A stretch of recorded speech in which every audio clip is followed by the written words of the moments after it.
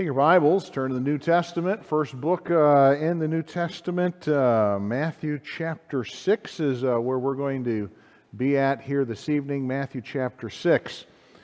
We are done with our series on the one another's, as we ended with praying last week, which is what really is the chief thing we can do for one another, is to take each other before the throne of God and do that whether we're doing well or even sickly when it comes to our health, both spiritually and physically. It is a privilege for us to be able to go to the Lord in prayer for each other.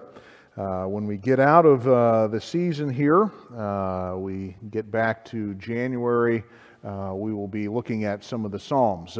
We take just a chunk of the Psalms and usually do about 10 to 15 and then go to a different subject. So it's been a little while since we've been in the Psalms, and we'll go back to that and then kind of work our way through. So that's where we are heading this evening.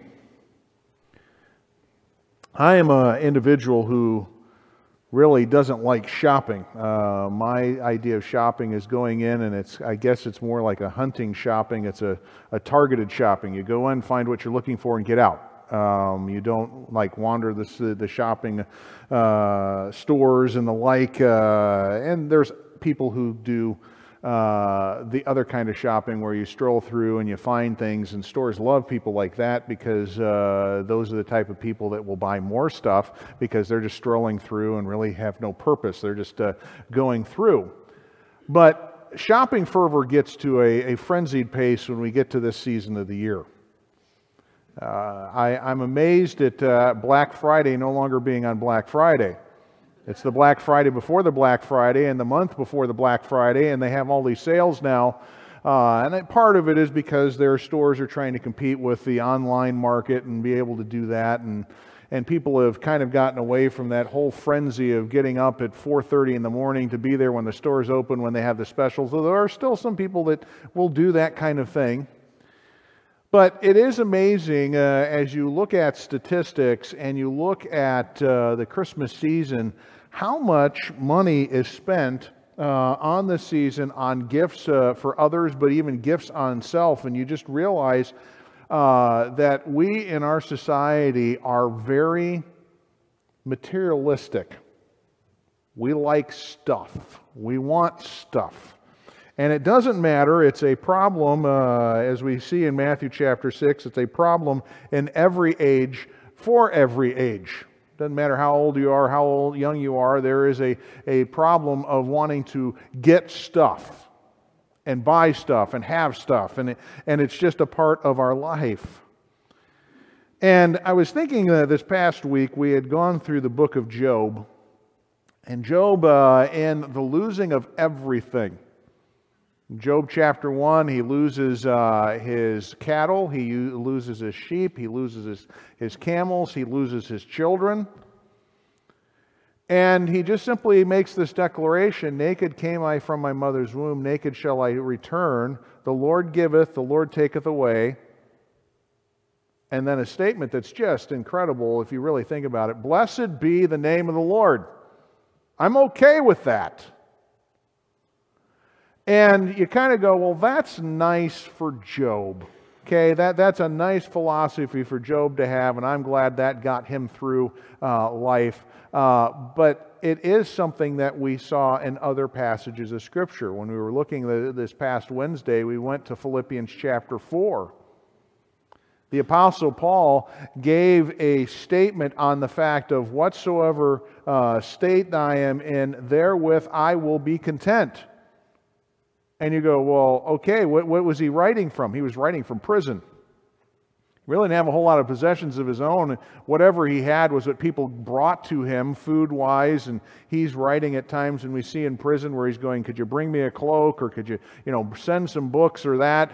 He's at the mercy of people on the outside to supply him with things, and he just kind of said, I whatever state I am, whether I'm abased or I'm bound, I've learned whatever state that I'm in therewith to be content.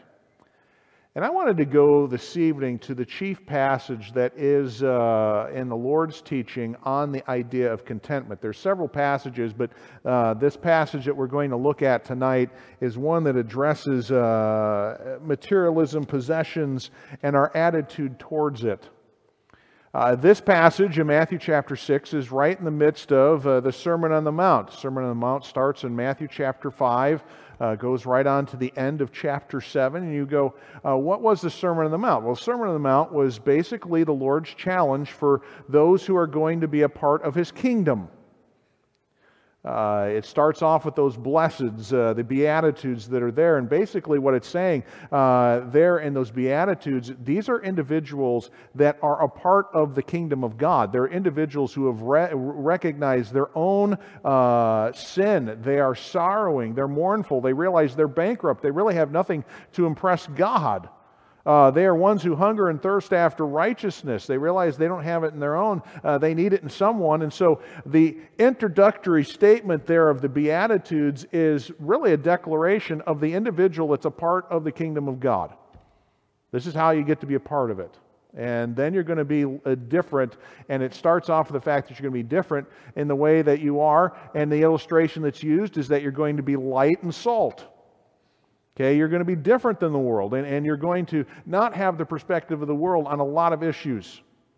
And then there's instructions where the Lord goes through in chapter 5 where He says, there's teaching on certain subjects, and here's what people say, but I say unto you, sometimes they were right in the past, sometimes they added stuff, but He says, I'm going to say unto you, you need to understand these things this way. This teaching that has been taught for years is off. And He goes and explains this. And then you get into Matthew chapter 6, and you have what our worship is supposed to be like. It starts off with the fact of how we're supposed to give our alms. You go, what's that? Our offerings. How are we supposed to pray? These type of things. How we're supposed to do it, in what manner, not certain manners, in certain ways. But then you get to, once you get done with the teaching on public worship and how we worship in public, there's a statement in a sense of our own personal lives, what our attitudes and worries are like, how we're supposed to deal with them. And that section starts in verse number 19, where the Lord makes this statement. Lay not up for yourself treasures upon earth, where moth and rust doth corrupt, and where thieves break through and steal. But lay up for yourself treasures in heaven, where neither moth nor rust doth corrupt, and where thieves do not break through nor steal. For where your treasure is, there will your heart be also. The light of the body is the eye. If therefore thine eye be single, thy whole body shall be full of light. But if thine eye be evil, the whole body shall be full of darkness. If therefore the light that is in thee be darkness, how great is that darkness? Verse 24, no man can serve two masters, for either he will hate the one and love the other, or else he will hold to the one and despise the other. Ye cannot serve God and mammon. And you go, what's mammon? Mammon is possessions, goods. You can't serve those things. Now, I just want to, before we go any further on this, when you read this passage, there is a lot of misunderstanding of what the Lord is actually saying here about laying up treasure in heaven and then not laying it up here on earth. Understand this, the Lord is not forbidding having possessions.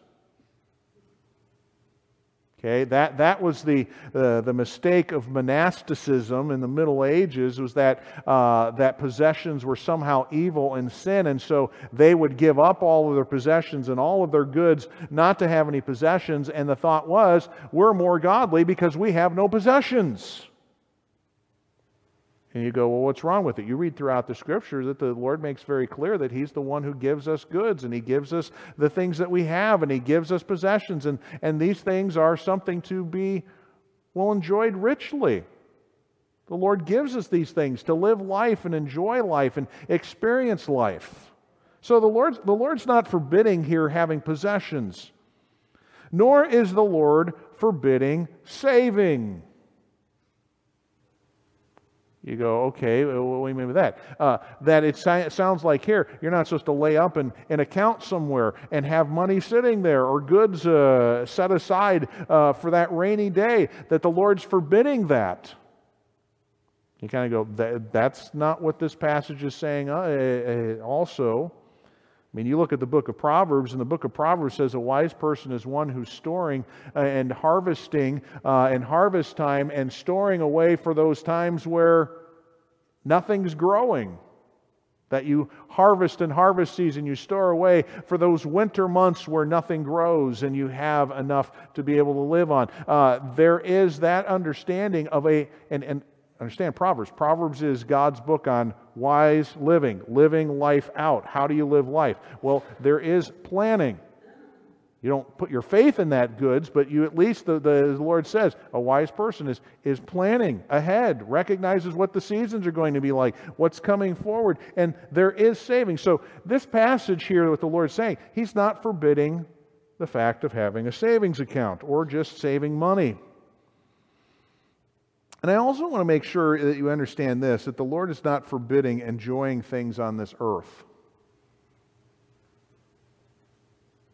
I mean, when God originally created this world, it was for mankind to enjoy, to be a part of, to see God's creation, and to enjoy it. So the things that are in this world were originally created to be enjoyed. Reflecting praise back to God, of course, for the glory of what He's created. But the Lord's not forbidding this. And in fact, there's a passage that is given in 1 Timothy chapter 4 where it talks about people who forbid enjoying certain things that are good and right. 1 Timothy 4 says this, "Now the Spirit speaketh expressly, that in the latter times some shall depart from the faith, giving heed to seducing spirits and doctrines of devils, speaking lies and hypocrisy, having their conscience seared with a hot iron. And these type of individuals are forbidding to marry, and commanding to abstain from certain meats, which God hath created to be received with thanksgiving of them which believe and know the truth." He's making comment. There were certain people saying, no, you must fast. You can't enjoy those foods, those things. And really, he's going after the Jews who were promoting a lifestyle of avoiding certain foods in the life. And the Lord just simply says, those are supposed to be received with thanksgiving. Those that know the truth. Who's given those things? Who's created those things? But then it says this in verse 4, "For every creature of God is good, and nothing to be refused if it be received with thanksgiving. For it is sanctified by the word of God and by prayer." There is a passage that's pretty strong about the fact that God gives us things to enjoy. And as you look in 1 Timothy 6:17, a statement to the rich in the world. "Charge them that are rich in this world, that they be not high-minded, nor trust in uncertain riches, but in the living God, who giveth us richly all things to abstain from." That's not what it says. It says it gives them all things richly to enjoy. And you read, and I just think back, a couple summers ago, we went through the book of Ecclesiastes in our Sunday school time and series there. And you read through the book of Ecclesiastes, you read that book, and at times you can feel rather morbid about the fact of enjoying anything or doing anything. But the statement there is that when you do those things in life and enjoy working on certain projects and you're creating certain things and you're obtaining certain things, that there's an understanding that there's a God in heaven that you're responsible to, and that you live life in relation to Him with the goods and possessions that you have. There's a real emptiness if you just live for the things of this life without any connection to God, understanding who He is, what He's like, and what we have to look forward to in heaven that will make everything in this life pale in comparison that we have to look forward to. But there is the idea in Ecclesiastes that you have the right to, and it makes the statement, it sounds almost Epicurean, eat, drink, and be merry. And it's not because for tomorrow we die. Is the statement is this, is that you have a God who's given you these things to enjoy. But as Ecclesiastes says, remember this, you do have to stand before God and give account for how you use and interact with those things. So understand when the Lord's saying here not to treasure up things here on the earth, it's not saying to go around and never have any fun, never have any joy, never have any pleasure in this life. just be morbid. That's not what he's saying. So you say, what is he saying? Well, what I'm supposed to be doing as a citizen of the kingdom of heaven, as a part of the kingdom of God, if I'm a follower of him, my focus should be on heaven and God's desires, what God delights in. Okay, that ought to be the focus of my life, the central idea of my life. You know why? Well, because it is frustrating to focus on things in this life as if they're the only thing. You know why? Well, he gives in verse 24, verse 19, lay not for yourself treasures upon the earth, where moth and rust doth corrupt, and where thieves do break through and steal. Do you realize all the possessions that you have are not eternally guaranteed? And oftentimes you find that dissatisfaction happens real quick. You buy something and within a few hours you're dissatisfied because you bought a piece of clothing and it's already got a snag in it, or you spilt something on it, or you've torn it, or you get a car and it's already got a scratch on it. And you think about the fact that most of those possessions won't last forever. They're going to get moth-eaten. Now, we don't have that problem as much as they used to have. It used to be that clothes smelled like mothballs because they were trying to keep the moths from eating it, and then it put off that horrid smell afterwards. But it was to try and keep the moths from eating the clothes. You think about rust. As soon as you purchase something, it's already getting tarnished. And if that's not enough, you got individuals who are wanting what you have, and they will do whatever they can to have it because they want your possessions, and so they steal it to make money or to gain that possession for themselves. And so there's a really, if you spend your life focusing on things here, you kind of go, it's going to be frustrating because things are going to break down, fall apart, or be taken away. You say, well, frustration is found in focus on earthly things. You say, well, where's satisfaction? Well, satisfaction is found in a focus on heavenly things. You ought to write next to this passage here in Matthew chapter 6, this reference, Colossians 3, verses 1 through 4. Colossians 3, the Apostle Paul writes to the church there at Colossae. He says this, if ye then have been risen with Christ. What's the idea? If you're saved, put it in generic terms there. If you're saved, you put your faith in Jesus Christ. You died with Him on the cross. You've been raised to newness of life because your faith in Him, your union with Him. If you be risen with Christ, seek those things which are above, where Christ sitteth on the right hand of God. Set your affection on things above, not on things in the earth. For ye are dead, and your life is hid with Christ in God. When Christ, who is our life, shall appear, then shall ye also appear with Him in glory. Focusing on treasures in heaven is not looking to store up things in heaven. It's to remind us that the things of heaven are eternal. The stuff here is temporary. You have the passage in 1 Peter chapter 1 where it talks about those things in heaven, that the glory doesn't fade away of them, that they are unvarnished and untarnished in that eternal realm. This verse is the direct opposite of the previous verse. The proper decision will be made about how to use the things of this earth when a focus on heaven is a daily routine. So as you go through, as a citizen of the kingdom of heaven, your focus ought to be on heaven and God's desire. But then the things of this earth can become cataracts that distort our vision. Some of you have had this experience, and I think it's something that most people will experience in their life as they get further along. As you age, you have buildup behind your lens that becomes really a kind of a milky kind of clearing or a yellowish kind of blockage that is there. And it really changes your perception of what life is like, what things look like.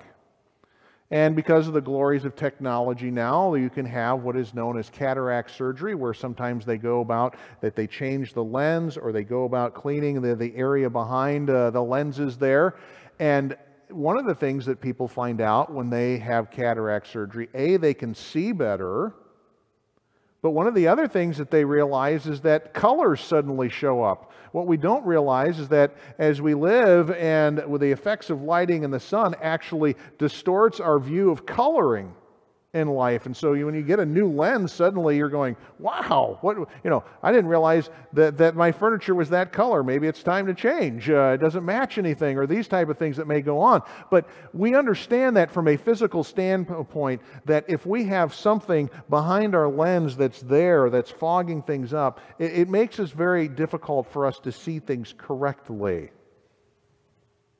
And why the Lord suddenly, and I always found it just kind of weird as a child and as a teenager reading this passage where you're talking about treasure, and then all of a sudden he starts talking about the eye, and you're going, why is he talking about the eye? I mean, he gets to the end and he's talking about, you can't serve God and mammon, you can't serve God and possessions. What is this eye thing right in the middle there in verse number 22? The light of the body is the eye. If therefore the eye be single, thy whole body shall be full of light. I mean, for us, the eye is a window. It allows us to be able to see to the world around us and be able to see that. But a clouded window makes things more difficult to see. I mean, I think of this, and this is one of the cruel things that kids do when you're young, especially if you get glasses when you're young. Your friends, and you put that in quote, come up and they do what? They put their finger on your glasses. They think this is entertaining, because they don't have glasses. But look, I can smudge your glasses and whatever. And you have to go about the process of finding some sort of thing to wipe the glasses back down to be able to see properly and that type of thing. When we are focused on possessions as the most important thing, that is going to cloud our vision. The things that we really need to be seeing. The things that we really need to be taking in and looking at. I mean, the single eye that you have described there in verse number 22, the idea is this is an individual who's generous with possessions. The idea of single comes from a word that means liberal or give freely. I mean, it's used in passages like James 1 and verse 5. If any of you lack wisdom, let him ask of God that giveth to all men liberally. You go, well, I'd rather have it be conservatively. That's not what we're not talking in political sense here. Liberal is the idea of freely doing this. That God gives us freely and upbraideth not, and it shall be given unto him. The Philippians were talked about as being individuals who gave out of their poorness and gave very freely. And with this idea of this passage, if thine eye be evil, verse 23, you're going to miss out on certain things. You're going to miss out. The whole body is full of darkness. If therefore the light in thee be darkness, how great is that darkness? If you're sitting and looking at possessions and that's how you're focusing on life and what's going on around you is what your possessions are doing, you're not seeing the things that you really need to see. You're actually in darkness. You're not able to see the light. You're not able to see the things of God. You can't see the opportunities that are there for you. And so this statement about the fact of the things of earth can become cataracts that distort your spiritual vision, your vision of God, that can be the case. In 1 Timothy makes very clear to individuals in chapter 6 where it talks about this, that the love of money is the root of all evil. It doesn't say money is. It says the setting of your affection on these things, which we find out in that passage. It also says this: if people set their affection on possessions and make that their goal, it drowns men in destruction and perdition, and it does certain things. It brings them to errors, and they err from the truth. If we focus on the things of this life and getting the possessions of this life as our only and sole focus in life, we're going to perhaps err from the faith. We'll do things that we would never have considered doing if we were understanding what the Scripture said, but because the possession or something is clouding our vision, we're willing to do things that aren't right in order to keep that possession or maintain that possession, whatever it may be.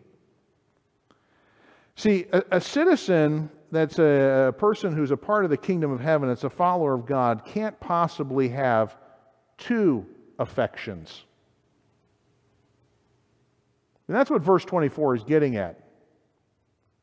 Either God is the most important thing to you, or your possessions are the most important thing to you. But there's no in-between ground. You really can't work the two of them, hurdle from one to the other and be able to do this. And it says this, no man can serve two masters. You go, why? Because both masters have certain demands. Can you imagine a servant trying to work for two masters and one saying, I want my meal right now, and the other one's going, I want my meal right now? We talk about cloning, and people go, well, maybe I could get a second of me, and we can, no, it's an impossibility. You can't serve two masters. The pursuit of things in this life cannot equal the pursuit of God. It's impossible to make both lords of one's life. There's an argument of many people in our society, I can pursue after things and give myself to it and still serve Jesus and do that effectively. This is a lie that many in our younger generation is falling into. They think that they can have everything in this life, the music, the stuff, the entertainment, and everything else, and still serve Jesus. It doesn't work. You just can't do it. The reality is, if you love something, you will hate something else. Okay, that's the reality. If you love something, it's going to exclude something. We understand this in marriage and the vows that are there. It's not saying that you're going to go when you declare at the altar, you declare your love and vow to be with that person, that you're going to hate everybody else. But it does mean you're going to set your affection and set your focus on someone rather than everybody else. There's a difference. So it is when a person's a follower of God, that they set their focus on God. They love Him so much, it will seem like they hate the other stuff. They're not spending as much time with it. They're not spending their focus on that. You don't seem to love those things. Love demands your time and attention. You understand that? If you love something, it's going to require time. It's going to require attention. And so if you say you love God, it's going to require time, attention, focus. If you love your possessions, you'll give yourself to those possessions. And if it becomes your focus, it will take up all of your time and all of your affection. That word mammon originally meant something entrusted to a person for safekeeping. It was understood as a term of responsibility and not ownership. Over time, that word mammon became a bad term because it was something in which people trusted. Here's how we ought to look at our possessions. They are something entrusted to us by God. He's giving them into our trust to take care of, but they're not ours. And what happens with those things that God entrusts to us, as it says here, it sometimes becomes the thing that we put our trust in, rather than in the one who's entrusted us with the possession, who's given us the possession. It becomes our focus. It becomes the thing that we go, if I have these things, it will bring satisfaction or safety or care if I just have these things. This is a passage that's just simply promoting the stewardship view of possessions. We have to go back to Job where he says, naked came I from my mother's womb, naked shall I return. The Lord giveth and the Lord taketh away. I really don't own my possessions. Now, we have this, and for people in society to understand, I'm the one who owns this, and I'm the one who owns that. That is a thing to help society function as far as organization. But in reality, I don't own it. It's not mine. God owns it. You go, well, how do I know that? Because when I die, it's no longer mine.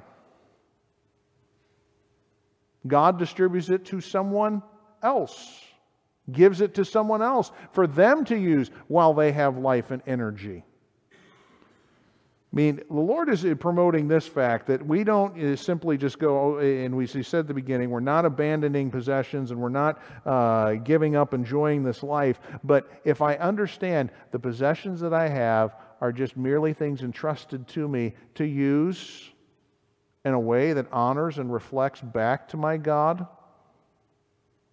that is good use of what I have, that's what a citizen of the kingdom of heaven is going to be like. Citizens of the kingdom of heaven's got their focus on realizing I'm going to be in heaven someday, enjoying the presence of God and being with Him. The possessions I have right now will be something temporarily behind me when I enjoy the eternal glories of heaven.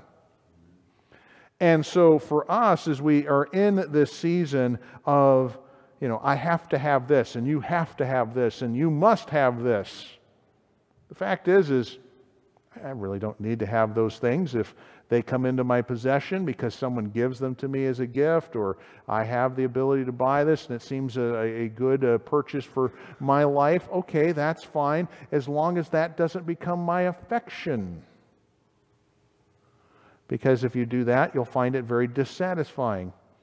It's amazing how many people are dissatisfied by the end of Christmas Day. You go, how do you know that? Because there's a lot of people shopping the day after Christmas.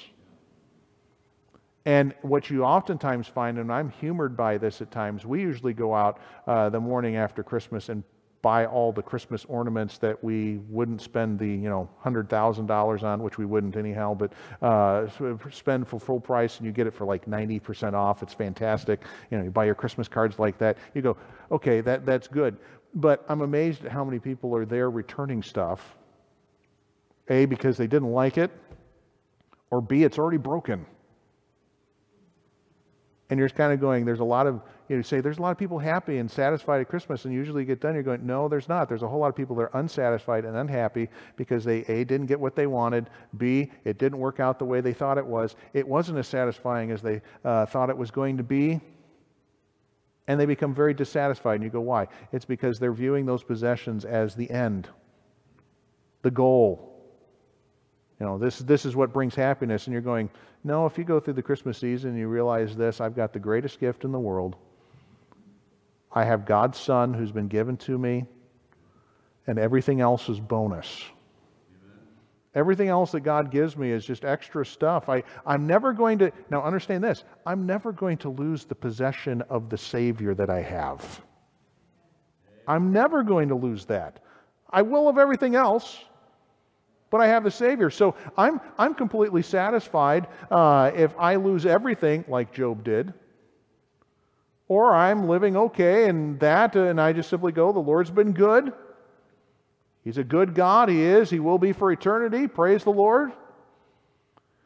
And it may be that He entrusts us because we're responsible enough not to get a focus on possessions. He sometimes allows people to be, as the world standard is, wealthy, and the wealth is not their focus. They simply realize this is a gift that I can use to benefit God and reflect glory back to Him. I have enough in Christ. I mean, it's sad when you think about, and I remember this statement of John Rockefeller. They said, how much money is enough money? And he said this, just $1 more. He was the wealthiest man of his day without question, and yet he's just simply saying, I wish I had another dollar. Which is kind of sad, because if you look at his background, he did have some Christian background to him as far as his family, but it doesn't seem like it really played out in his life, because it was his goal to be the one who possessed everything, but yet he was very dissatisfied. And I would put it down to the fact that I don't think he had the Savior as far as I can tell. So as you go through this season, rejoice in the fact that even though you may not get everything that you want or all the things that you thought were fantastic and whatever, you are at least this. You have a master in heaven that's a good master, and he's yours, and he's your possession forever, and that's what guarantees you eternity. So rejoice whatever happens and what you don't get and what you do get, and even if it breaks over this Christmas season, don't let that take away your joy, because you have more than most people in this world have when you have the Savior and you have Christ. Lord, we thank you. We can at times get our vision blocked by thinking that some good or possession is going to bring me the ultimate in satisfaction, and we find ourselves sadly saddened, dissatisfied, sorrowful when it doesn't turn out that way. Lord, help us to reflect in our world that is so filled with materialism and the getting of goods to make individuals happy. May we be individuals that just run a different course. We are a light, that we're showing that the possessions are not the only thing in our existence, but that we have a Savior that's far greater, that we treasure in heaven, that we delight in looking to be in His presence someday. So help us to be a right reflection in this Christmas season when it comes to our goods and comes to our gifts. In this we pray in the name of your Son. Amen.